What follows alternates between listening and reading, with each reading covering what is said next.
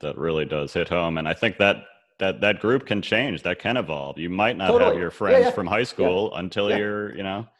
so very Yeah. important stuff that I think Yeah. you're sharing, that a lot of guys are going through and don't talk about. That's, that was a big reason I started the podcast and wrote the book, is just because like guys are not talking about this stuff. We'll say, how was the game on Saturday? And, oh, another kid. It's all cool. skipping along the surface. It's all skipping right along the surface. Right. That you have to find a time. And I had an experience, was with somebody. It was a guy I had coached his kid. He was somebody who I knew casually in the community. And I ran into him one night out at a local place around the neighborhood, and his behavior was off. It was out of character with who I knew him to be as a person. Granted, I wasn't super close to him, but I knew him well enough to recognize and be like, holy moly, this is not how I know this person. We chatted about the kids. It was, how are your girls doing? How are my girls doing? Whatever. And I left, and I actually stopped my car in the parking lot and thought, I should maybe go back in and talk to him. And then I thought, nah, I'm overthinking it, whatever. Go home. Rest of the weekend finishes. Monday, my wife calls me at the office, and she says, you're never going to believe so-and-so killed himself over the weekend. And I thought, that's impossible. I just saw this guy Friday night.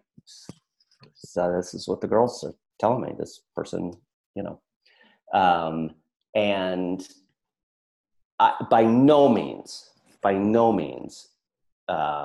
would I suggest that if I had done anything different, that it changes that outcome, right? But my point is that there was some crisis that was going on in that person's life, and it was going on in such a way that it reached a point where I, as a ring out, was able to identify, holy moly, what's going on here? Mm-hmm. And so my suspicion is that somebody in some of those closer other rings also had an opportunity to grab a hold of that situation and say, is there something that we could be doing differently here? Mm-hmm. So it's real. I mean, it's uncomfortable to even make that comment to your friend. I think maybe women are better at doing that. Jessica, it seems like you're struggling, but guys, we just don't go there naturally. So we're better off, I'll just keep it to myself. But I think that's something that, I'm learning, that even that question could really help somebody. Yeah, it makes a huge difference. It makes a huge difference and it's okay. So let me then maybe put it in this terms to somebody else who's going to listen to this and take some action based on it. If you go out on that limb and say to a person, so the equation is simple. There's a person in your life, there's a male friend, there's another dad, there's somebody who has value to you. Their relationship with you matters. If it's valuable to you, then it should be valuable enough to say, are you okay? And really mean, are you okay? And if you get pushback, drop into some humor, right? That's a great place to use humor and to be like, hey buddy, I'm just checking out, like, hey, whatever, so you don't have to feel defensive about the ask. Mm-hmm. Use it as an opportunity to, one, because you've planted the seed, and it's possible that the person doesn't bite then, but comes back to you in a week or 10 days later and says, hey man, when you called me, let's go grab some lunch because I got some stuff that I actually do want to talk to you about, mm-hmm. right? You've at least expressed a willingness that you're open to that kind of conversation, mm-hmm. which is half the battle, right? If your relationship is so tenuous that I can't go, hey man, are you doing okay? What does that ultimately say about us, that I feel that I'm at risk to be like, hey, whatever happened to your buddy Bobby? You'd be like, oh, I asked him how he was doing one time and he apparently took it the wrong way and now we don't talk anymore. Right? Like, it doesn't make any sense, Well, so. And besides humor, which is always good, and self-deprecation, which I know you're a master at as well, I think sharing your own stuff. Hey, I'm going through this. That does open the door for other people to be like, oh, I didn't know we could talk about those kind of things. So that's something else I find in conversations, me sharing what I'm going through and having them listen. Now, there is some kind of door that's been open where, oh, all right, I didn't know it was cool to talk about that. So yeah, it's 100% absolutely the case. And where we have questions, right, or concerns, the first place you should be going is to the people who are closest to you, right? Mm-hmm. I've been fortunate enough to have some great friends over the years.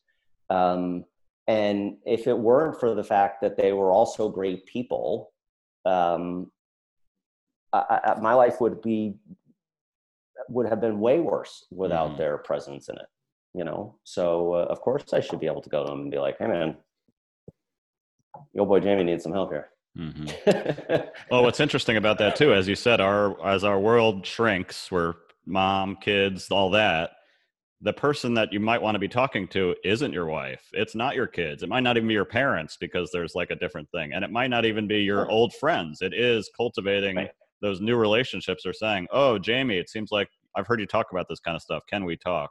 So I think like that's kind of the hole that I think a lot of guys get in, is like, I got nobody to talk to. My wife doesn't want to hear it, So I think it really is renewing these relationships, and some of it. So think about, so there has to be space, right, for things to develop. And so if I'm always on an agenda, and I'd be like, hey man, so listen, I got 10 minutes. What's going on with you? You doing okay? Like, what's going on in your life? Like, you all right? You need anything? Like, how's everything? And you feel like, well, I got to process all this stuff that, like, I don't know, 10 minutes is going to get it done. Right. My default might be like, no, that's okay. Right. Yeah. But if you were to be like, come on, let's go get lunch. Right. And you'd hang out, and after you get through the pleasantries of what's going on and and you're testing it out, and you're feeling like, is this a safe time to broach the subject of whatever that other issue is?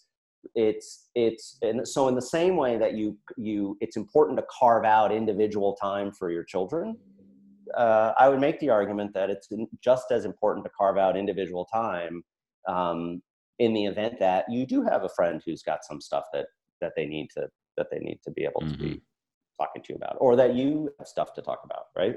Because I may have to go with you lunch twice. If I haven't talked to you in a year, I may have to be like, hey, can we go grab a quick lunch? Yeah. Because I'm going to need to schedule a second lunch to say, hey, I got some stuff. and any dad that has kids and is married or divorced or anything is going to jump at that opportunity, right?